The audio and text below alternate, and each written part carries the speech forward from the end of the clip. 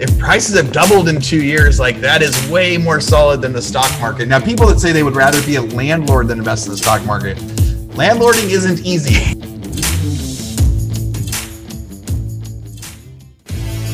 So the question is this: how do most agents find the secrets to succeed in today's competitive real estate market, especially when the top agents are keeping those secrets to themselves? That's the question, and this podcast will give you the answer. Hi, I'm Aaron Amuchastegui, and welcome to Real Estate Rockstars.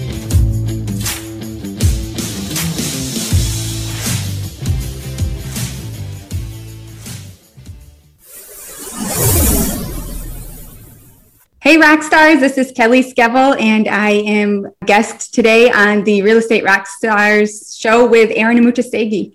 Kelly, thank you for doing the intro. I put you on the spot and I said, hey, you got to do the intro to everybody today. Real Estate Rockstar listeners, you will recognize Kelly's voice. We interviewed Kelly a couple times on the show. She's done a few of these state of the markets with me, and her and I, whenever we turn on the mics, we could just chat for like 2 hours. And so we figured, well, we might as well continue to recording it as we get to talk about the news, because we're living in totally different parts of the world and things like that. So definitely different opinions of the news, different times, right? Yeah. So you're up in Ohio, right? New York. New York. Why did I get that wrong? So you're up in New York, but you're north of New York City. What's life like out there right now? Yeah, they're just starting to let us open up, like in terms of the pandemic, where schools are, because so many people are getting vaccinated. We're getting, I can't remember what the capacity is in restaurants, but we're really seeing a little bit more normalcy back in life in terms of, like, I guess still pandemic / post-pandemic. And then real estate is insane, as I'm sure it is everywhere in the country. It's been very busy, very stressful. And you, even when we first got on, you said you actually just got one in escrow that you either just bought one yourself or you're in escrow to buy. How are you finding deals for yourself right now? Yeah, so this one, we just closed on it last Friday. And this one, my husband found. It was off market. It was a couple that was splitting. And so we were we got it for a little bit under market value. And yeah, it was good. It's a good, we're looking forward to it. It's a good buy for us. Good add to our portfolio. Yeah. Very cool stuff. So my first article, I think it kind of relates to kind of you living in, it's funny because New York, where you're in New York, it's like a whole different world than like New York City. But this article that came out on MSN says Skyline Tower sales on fire, signaling real estate comeback in Queens. So this would be the first headline I've seen since March last year that said real estate is strong. Like in the city, it says Long Island City real estate market is showing signs of life after the COVID-19 pandemic froze the nation's fastest growing neighborhood a year ago at the Skyline Tower at 3 Court. Monthly sales more than doubled in March, with 20 units going into contract. This month was on fire, and the team was killing it. So the tallest condominium building, in 67 stories with 800 units, total value of the project is the first $1 billion development. We're at 44% sold and will be 50% by the end of the spring. We've got 25 to 30 units occupied already. So this thing, Skyline Tower, giant $1 billion building, and they're saying, hey, now it's starting to boom. Sales are starting to boom. Prices starting at $500,000 to $4 million over there. So have you seen anything else that talked about like the real estate coming back in the cities at all? I don't know that I've actually seen any articles saying that, but I can't even count the number of people that I've talked to that predicted that. I don't know if were you one of them that predicted that the cities, that we would see them come back, that people, even though it seemed like they were fleeing the cities, that they would be coming back shortly after we got a handle on everything. Yeah, there were a couple guys that we interviewed that kind of lived in downtown New York, and they were just very bullish. They said, hey, this is going to come back and buy right now and be strong. And it looks like now maybe we're getting the first signs of that. It says not only is the market coming back, but New York City is coming back. So let's hope that the world continues to open up, because New York City is kind of there's no way to social distance and function in New York. So that'll be one of the signs that life is back. I know my kids cannot wait to get to go to a Broadway show up there. We had scheduled to go to Beetlejuice in May of last year, and that got canceled, and my kids were all so sad. Oh, was this going to be their first one, or this was one they were looking forward to? It was going to be their first one in New York. Aww. Yeah, and even my little son sings all the Beetlejuice songs. He's a riot. I get a kick out of him on your Instagram. He is a riot. He might. I'm sure he'll join us in a little bit. We'll see. So, what did you bring for articles today? What's one of your first ones? Oh, what do I want to do first? So this one, let's see who put this out. I think this was the one on CNBC. This is not the time for amateurs, says real estate agent in a fiercely competitive housing market. So I thought this one was interesting. I had a couple different takeaways than I guess what was in some of the meat of the article, but it talks about how agents are desperate to find listings. And then the agent that they interview says that he's never seen the market so lean. And this guy's located in Boston. It's not just Boston. Nationally, there are about half as many homes listed for sale right now. And by the numbers, there are now about twice as many working real estate agents as there are listings. Yeah. Go ahead. I was going to say those stats are so funny as it talks about there's having more real estate agents than listings. I think a lot of people have always been licensed, but having actually like active, like hardworking real estate agents have more people out there actually like hitting the pavement, trying to get the job done than they have listings is tough. Yeah. Especially when you're a listing agent, right? And there's just people not wanting to sell their houses. It goes on to say that in March, there were 20% fewer homes listed this March than last March. And obviously, not only are home prices incredibly hot, up over 11% year over year, according to the S&P Case-Shiller Home Price Index. So they go on to list a couple more stats. Nationwide, nearly 61% of home offers written by Redfin agents faced bidding wars in February, up 59% in January.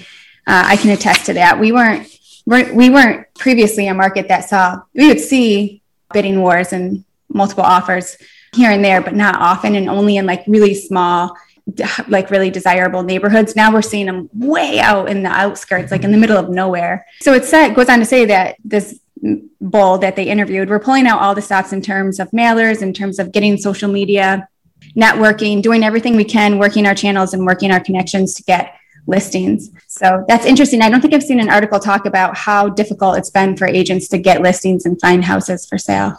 Yeah, it is hard work right now. Like, and some are trying to get, there's like a commission battle going on where now people are starting to say like, do I need to pay my commission or not? Can they start decreasing commissions because it's making it so easy if you're getting multiple offers? It's a whole different, conversation that we saw some articles with. But yeah, he's saying it's the headline does say it. This is not the time for amateurs. So it is. There are some agents that are crushing it right now, but it is hard. It is hard work. All the agents out there, all of you listeners are working way harder than you were before on so many of the different things. So when he's talking about pulling out all the stops, they're just trying everything. So now they're sending mailers. Now they're tapping their network. Yeah. He said, he said, there's no magic bullet for me. I say, hey, this house in your neighborhood sold with 11 offers on it and this much over asking. Do you want to try to sell your house too? So it's really just saying, if you had one thing in your tool belt, right, as an agent, if you had one skill, one way to get new leads, one way to get new customers, then it's tough. So it's really saying if you're trying to actually get deals done, you can't just have one way to get clients right now. You have to have 10 ways, and if you tap all 10, then maybe you're going to get a client. So you can work 10 times as hard to get the same amount of volume. So really, yeah. Thinking outside the box, there's a lot. Yeah, what a tough time to be an agent. So my next article says new forbearance requests drop to lowest level since March 2020. For my Instagram, I talk about like foreclosures and defaults and stuff all the time. It's just something that I'm trying to track if it's going up or down, or we're getting better news or worse. And so this one was from Inman, and it came out just a couple of days. It says new forbearance requests dropped to lowest level since March 2020. Total weekly forbearance requests as a percent of servicing volume decreased. It says from 0.05 to 0.04. So it's getting a little bit better. More than 21% of borrowers in forbearance extensions have now exceeded the 12-month mark. Of those that exited forbearance in March, more than 21% received a modification. So that's crazy. 21% of the people that exited forbearance received a modification on their loans. They missed like 12 months of payments, and then they were able to do something. But it also said, indicating that their income had declined and they could not afford their original mortgage payment anymore. So that means some banks out there are actually saying, hey, let's lower your payment or let's lower your interest rate. March was a turning point for the economy, with hiring shifting into higher gear, and hiring has been on the rise, for months out there. So The share of Fannie Mae and Freddie Mac loans and forbearance decreased to 2.72%. So are you surprised that the lenders are renegotiating? I kind of didn't think that they were at the end of the day, I'd heard a lot of stuff about payments would be tacked on to the end, but I didn't really expect them to lower payments for borrowers, especially borrowers that had so much equity in their houses. Is that surprising at all? Yeah, I agree with you. I guess it didn't occur to me that that's what they would do. I thought exactly what they were doing in the beginning, which was, oh, okay, well, if you're going to defer a payment, we're just going to tack it on at the end, or there was some kind of repayment agreement. But I guess after being in this for as long, well over 12 months now, they're realizing that they need to do a little bit more. Yeah.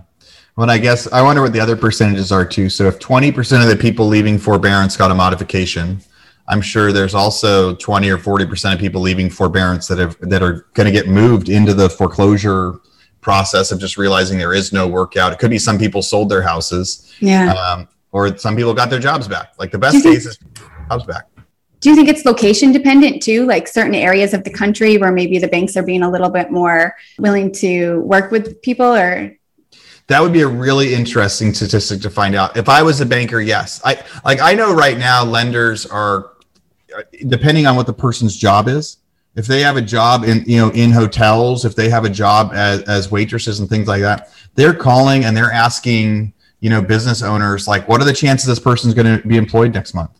Mm-hmm. What are the chances you're going to lay this person off? What are the chances you're going to give them a raise? They're going into so much detail of job type that I have to imagine banks are also saying, even though the market's strong in a lot of places, we don't want that many loans in this area or in this place, or in cities where stuff is changing around a little bit. And I guess with rates being so much lower today, I mean, rates have started to go up, but I bet a lot of rates in the last 3 to 4 months were still much lower than they were for the people. So maybe they could almost refi them that way and say, hey, let's lock you into a new rate. You were paying 5% before. We might as well, even though you wouldn't qualify for a refi because you haven't made payments in a while, maybe we lock you in at 4 instead. So that could be the example of a forbearance that still, gets people paying, gets them some sort of a carrot, but still doesn't bring their rate down to a full, reapplication.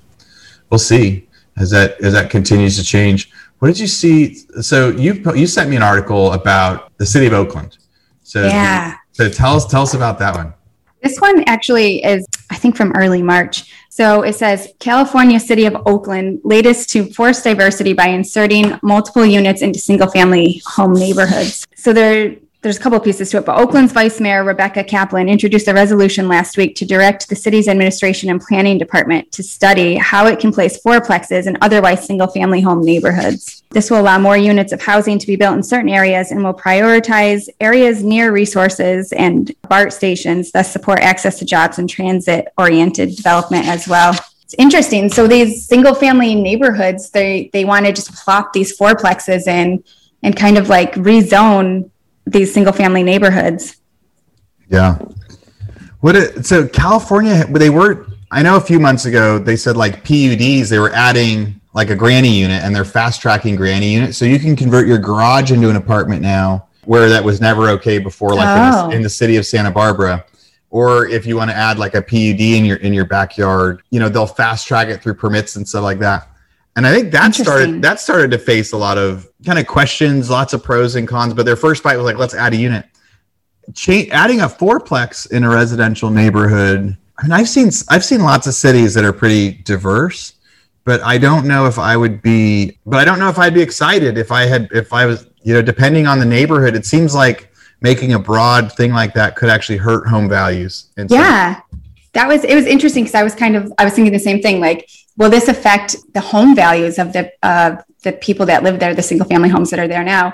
But also it allows for more development and, more opportunity for different businesses and contractors. So I like that side too. Right. But yeah, I don't know. It's interesting. Yeah.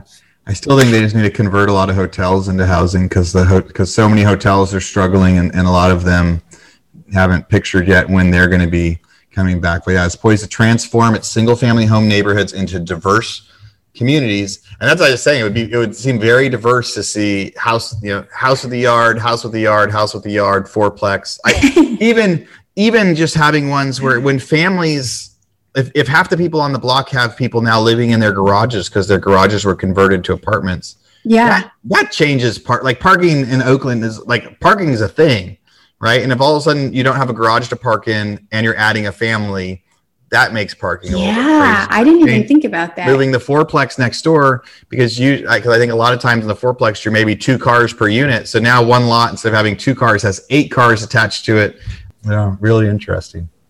And I can imagine that these single family lots that are available are large enough to put a small parking area on. I mean, do they have, I've never been to Oakland. Like do they have driveways? Is it normal to have driveways? Does everybody park on the street? What is that? The older houses have, there are places where there's driveways and garages and others where they don't, but they used to be very strict about any new development needed a garage and a driveway. So they required anything new to have off-street parking.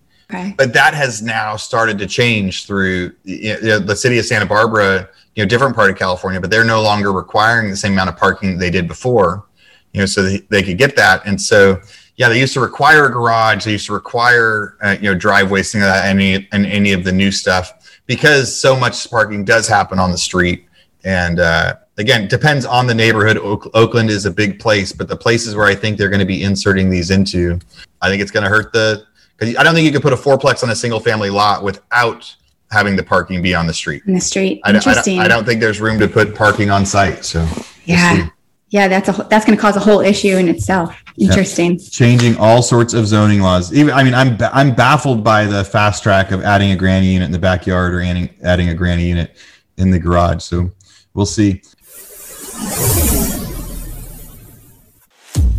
Real Estate Rockstars, this is a commercial break from our biggest podcast sponsor we have right now, RentRedi. It can be fun getting a new real estate deal, but it can be tough managing your properties after the fact, especially if you're long distance investing or trying to manage multiple properties by yourself. That's why we're here to tell you about RentRedi. RentRedi is a property management software that not only makes it easier to manage all your real estate deals from one platform, but they also have the best customer service support in the biz. They're an all-in-one app that lets you easily manage properties, collect rent, list units, screen tenants, sign leases, all from your phone or computer. Imagine all of your real estate doors right in your pocket. How awesome is that? The best part is it's so affordable, one flat price for everything. Unlimited properties, tenants, and support with a real live human. And I have to add in there, that's a new business model that not a lot of people are doing. There's like this freemium model where people say, hey, you can try this, but as soon as you grow, it's going to cost you a lot of money. Or they kind of punish you when you get too many emails on your list or too many comments. They aren't going to punish you when you grow. They're not going to charge you more when you get 10, 20, 30 rentals. They're going to charge you the same when you have 2 or 3 as they will when you have 50 or 60. So you have a nice fixed cost, all software, all in one place. Check it out, RentRedi, RentRedi.com.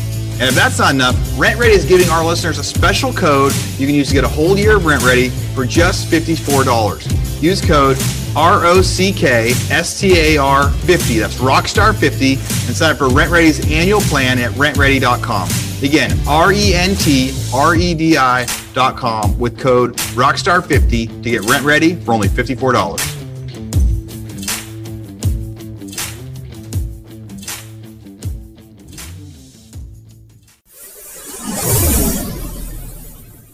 Big news in Texas. I posted 2 days ago. It says Texas Supreme Court makes eviction filings easier. So if you Google Texas Supreme Court CDC, you're going to see so many different versions of this depending on who the reporter is. So one group says Texas court opens eviction floodgates. We've now stepped off a cliff, like big and bad. Another one says some evictions may proceed in Texas under CDC moratorium. Texas judges no longer authorized to enforce the CDC eviction moratorium. So something that happened was, so they took it to the Texas Supreme Court. What was happening a lot nationwide, people stopped making their payments. They filled out a form that was a CDC eviction form that said, my job was affected by COVID. I will make partial payments. And if you evict me, I'll be homeless and it'll increase my chances of COVID. There's like 3 things on that list. Might be 1 or 2 more, but those 3 are on there because we've received a lot of them as a landlord. But there was actually no way to so if we said, hey, they're like this person we know is lying because they have a separate house. We actually had a resident that owned a house and was also renting ours, but not paying. And we were like, no, we can prove that he actually owns the house. Like his statement that he said, I'd be homeless. That's like untrue. Yeah. But the court wouldn't. We didn't even have a court. In some counties, the courts would close completely. Other counties, we could actually go make that case. And so it says the Texas Supreme Court makes eviction filings easier. It says CDC eviction moratorium has been extended to the end of June, but the Texas Supreme Court is not renewing these protocols for Texas Justice of the Peace course. I think it's going to be a big relief to landlords because right up until now, they felt like they couldn't do anything. It says eviction proceedings will be resolved by landlords and tenants. It said it will still apply in a few scenarios. But in theory, if someone went to their landlord and said, here's the declaration, the landlord could decide on their own if they want to post the eviction or not. So now they'll actually hear the case. Because before they said if they signed the CDC form, they just took it as truth. Now they'll actually, make them kind of prove it, which is also the other side of that, what these articles aren't saying is in Texas right now, for the people that have applied for rent relief, they are dishing it out like crazy. So we have had residents. So we've gone to all of our residents that have given us the form and we said, here's the paperwork that you go to. It'll take you 10 minutes. Go fill this out.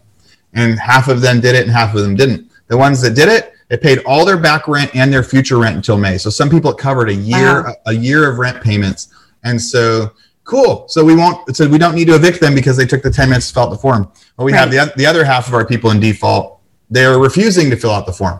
They just don't want to. They're not going to take the 10 minutes. And because before we could not evict them because of the CDC eviction moratorium, they didn't want to take the 10 minutes. They were kind of like, I don't have to. I wonder now if they will. Yeah. But now that it's turned back on. So the big thing I was saying for a while is you don't need both. You don't need an eviction moratorium and rental help. If you're going to give people rental help, then you should be able to evict people if they refuse to essentially sign for the free money or not. So I think Texas is the first place that has now said, hey, this new nationwide law that says that you cannot evict people, we're not going to make that the law in Texas.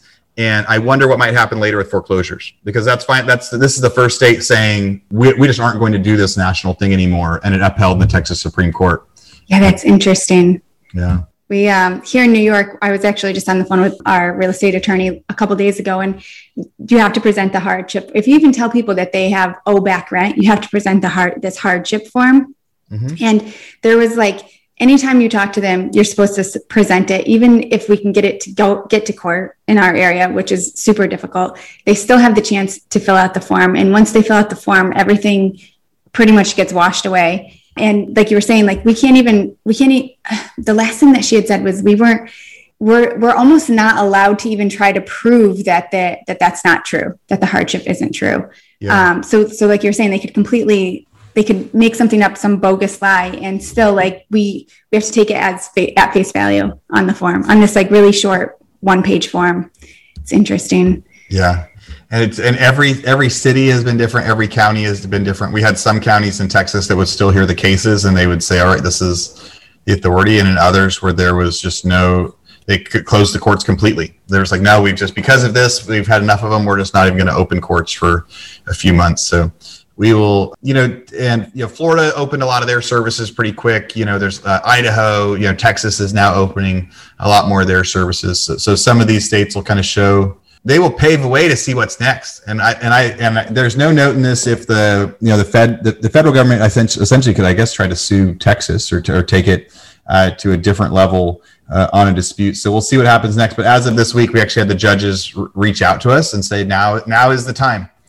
You can resubmit those applications and we can process them through the system. And again, for anyone I'm sure somebody will message me and tell me I'm a horrible person, but really right now it is any one of our residents that just signs the form, the government's going to pay their rent through May and they don't have through the end of May and they won't have to worry about anything anymore.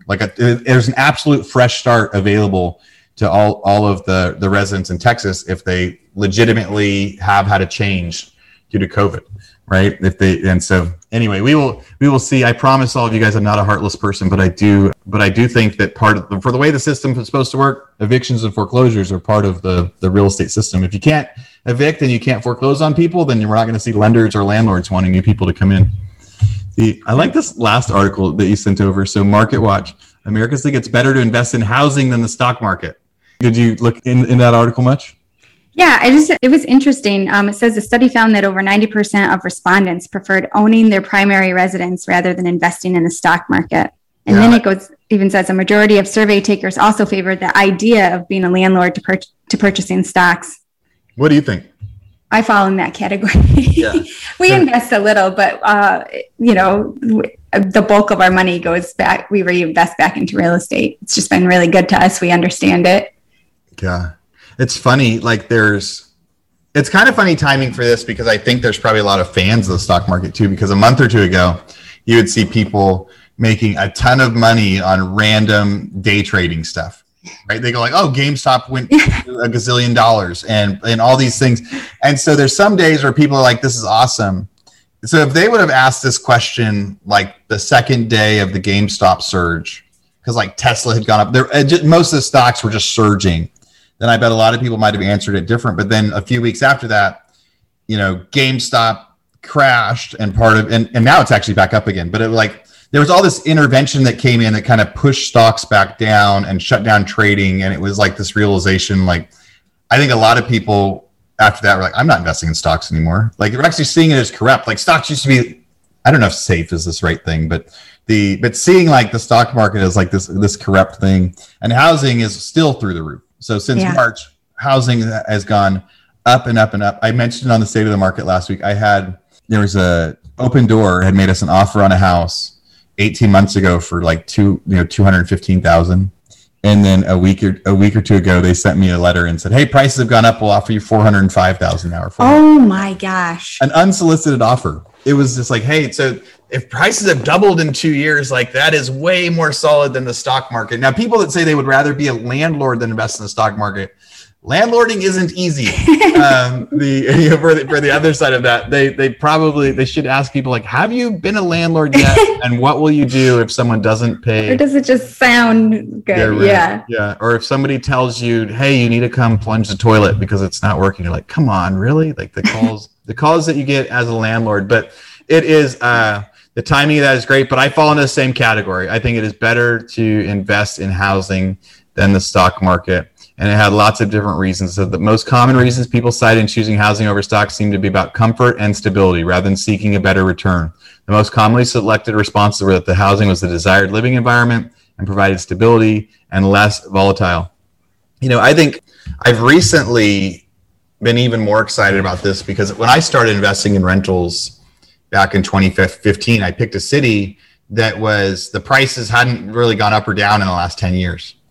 And I said, I'm not going to get any appreciation here, but this is nice and stable. As long as my rent is higher than my mortgage on it, this is a great way to invest. And every month I would buy more and more houses there. And I kept saying the prices in the city will never go up. I'm just going to try to get this nice, safe, stable win.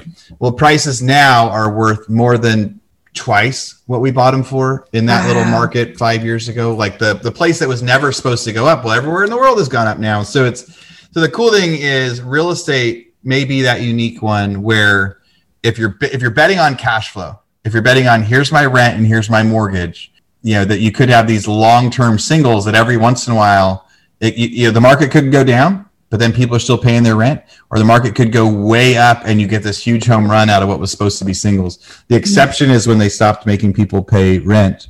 If you're a landlord that has one or two houses and one of those got an eviction moratorium on it, like that is scary. But that's really. The preference for housing dipped in October 2020 and returned back to pre-COVID levels by February 2021. Do you invest in the stock market at all?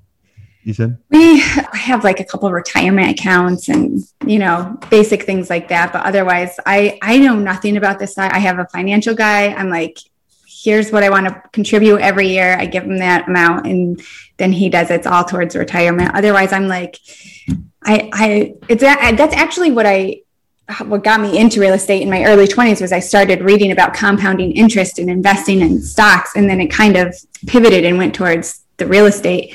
So I don't know. I know like just enough to like nod my head and talk a little bit about it. You're like, I know how to order it. I'm a super fan of Tesla, but so I like buy and sell Tesla periodically, but it's really stupid because if I had just never sold from the first time I bought it, then I'd be a wealthy man from that stock. But stocks are boring for me too. I think I'm not good at long-term planning of put it in and save and don't touch it. You kind of get this. It's like I just look at it. I want to do something with that. So houses, it's a lot harder for me to make quick decisions of, okay, I want to sell that today. buy that today. Housing is a fun bet that I definitely understand a lot more of. My last article, I was talking about Opendoor making offers, but this was an Inman article just a couple days ago, April 2nd. It says OfferPad sellers can stay in homes up to 60 days after closing now. To help alleviate the stress of selling, OfferPad will give sellers the option of remaining in the home for up to 60 days after closing escrow. It allows sellers more flexibility in relocating to their new home. They previously had a 3-day extended stay policy where you could stay 3 days after they bought it. And now they're saying people could stay for 60 days after. I think that's, and so you could request a free 24-hour cash offer. You could sell your house and then have 2 months to move. I think that's pretty important because it's tough to find a house. Yeah. If you've got an extra house that you're not living in, it's a great time to sell. But if you need to actually buy right now, it is a tough time to sell because you also have to buy a house to move into. So is 60 days long enough, you think? Like, so you sell your house and also like, all right, you got 2 months to move in today's market. Do you think 60 days is, it's better than no days, but you think it's enough? I don't know. I guess I don't know. It sounds like long enough, right? But like you said, in this market where there's nothing, where people are struggling to find things. And if you find something, it's going super fast, well over list price. It kind of goes back to incentivizing the sellers. So like in our previous article, this is a way to incentivize somebody who maybe, like you said, otherwise wouldn't have sold because they couldn't move out of their house within 24 hours. They couldn't find another house. Now they have 60 days. So that's interesting. Yeah. Like when I got that letter from Opendoor, it like I was not considering selling that house. It was just an average rental. And then I got that email and I was like, oh my God, now I want to sell that house. Like, can I talk that renter into leaving because it's worth, cause I thought maybe it was worth $300. If they're going to pay me $405, like, let's do it. That's silly. But then you start going. So I could imagine if I lived in the house, you get an unsolicited offer like that and you were never thinking about selling. Now you are, because instantly you're like, holy crap. So they succeeded. They did a blind offer that was an incredible amount, higher than I thought it was going to be. And I've also sold them dozens of houses. So I know that most of the time it's not a bait and switch. They buy my houses for what they say they're going to buy them for. So looking at that instantly, you go like, okay, this is awesome. Now, if you're living in a house, a lot of times you get, hey, do you want to sell your house? And people go, no, I don't want to move. But now they say, whoa, here's an offer. It's a super high offer. So now the person living in their house goes, okay, maybe I do want to sell. Yeah. And then it says, and you've got 2 months to go find something else. If you take our offer, then they could start looking. So I think if OfferPad is doing it, then all of you agents should be doing it too. And if Opendoor is doing it too. So, I think agents should be looking at their Rolodex, looking at the past clients, going out there and saying, hey, would you want to sell your house for this? Do you want to sell your house for this? You're making that offer, because the reality is I think a lot of people don't realize that they could sell for way more than they had previously, as part of that. So pretty fun, exciting times. But the lots of awesome real estate news today, Kelly. So how many investment properties do you guys have? We have 20 units now. And then do you have any active listings or buyers that you're chasing around right now? Oh my, yeah.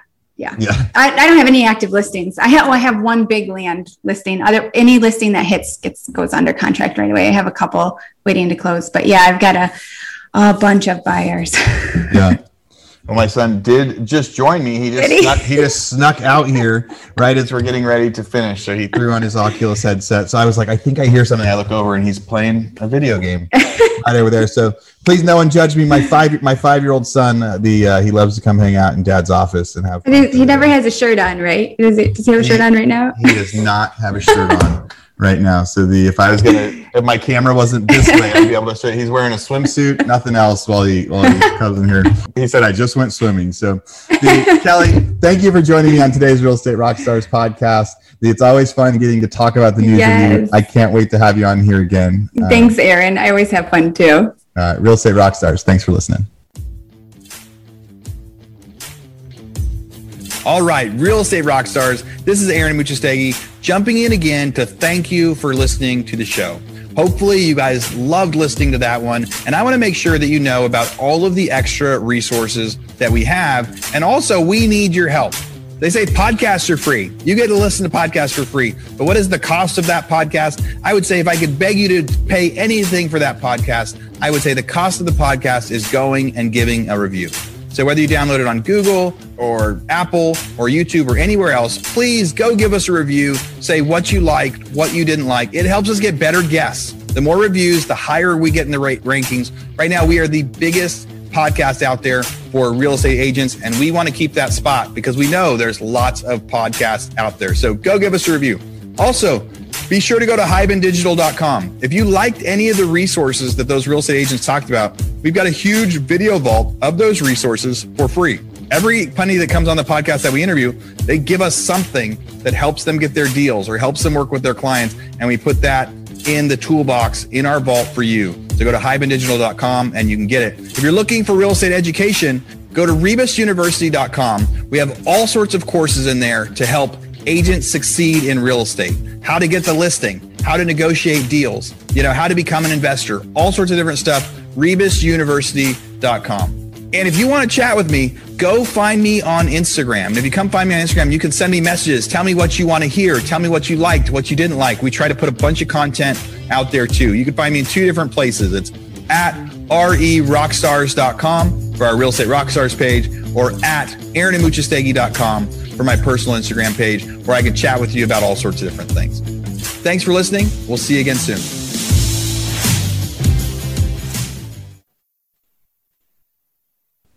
This podcast is a part of the C-Suite Radio Network.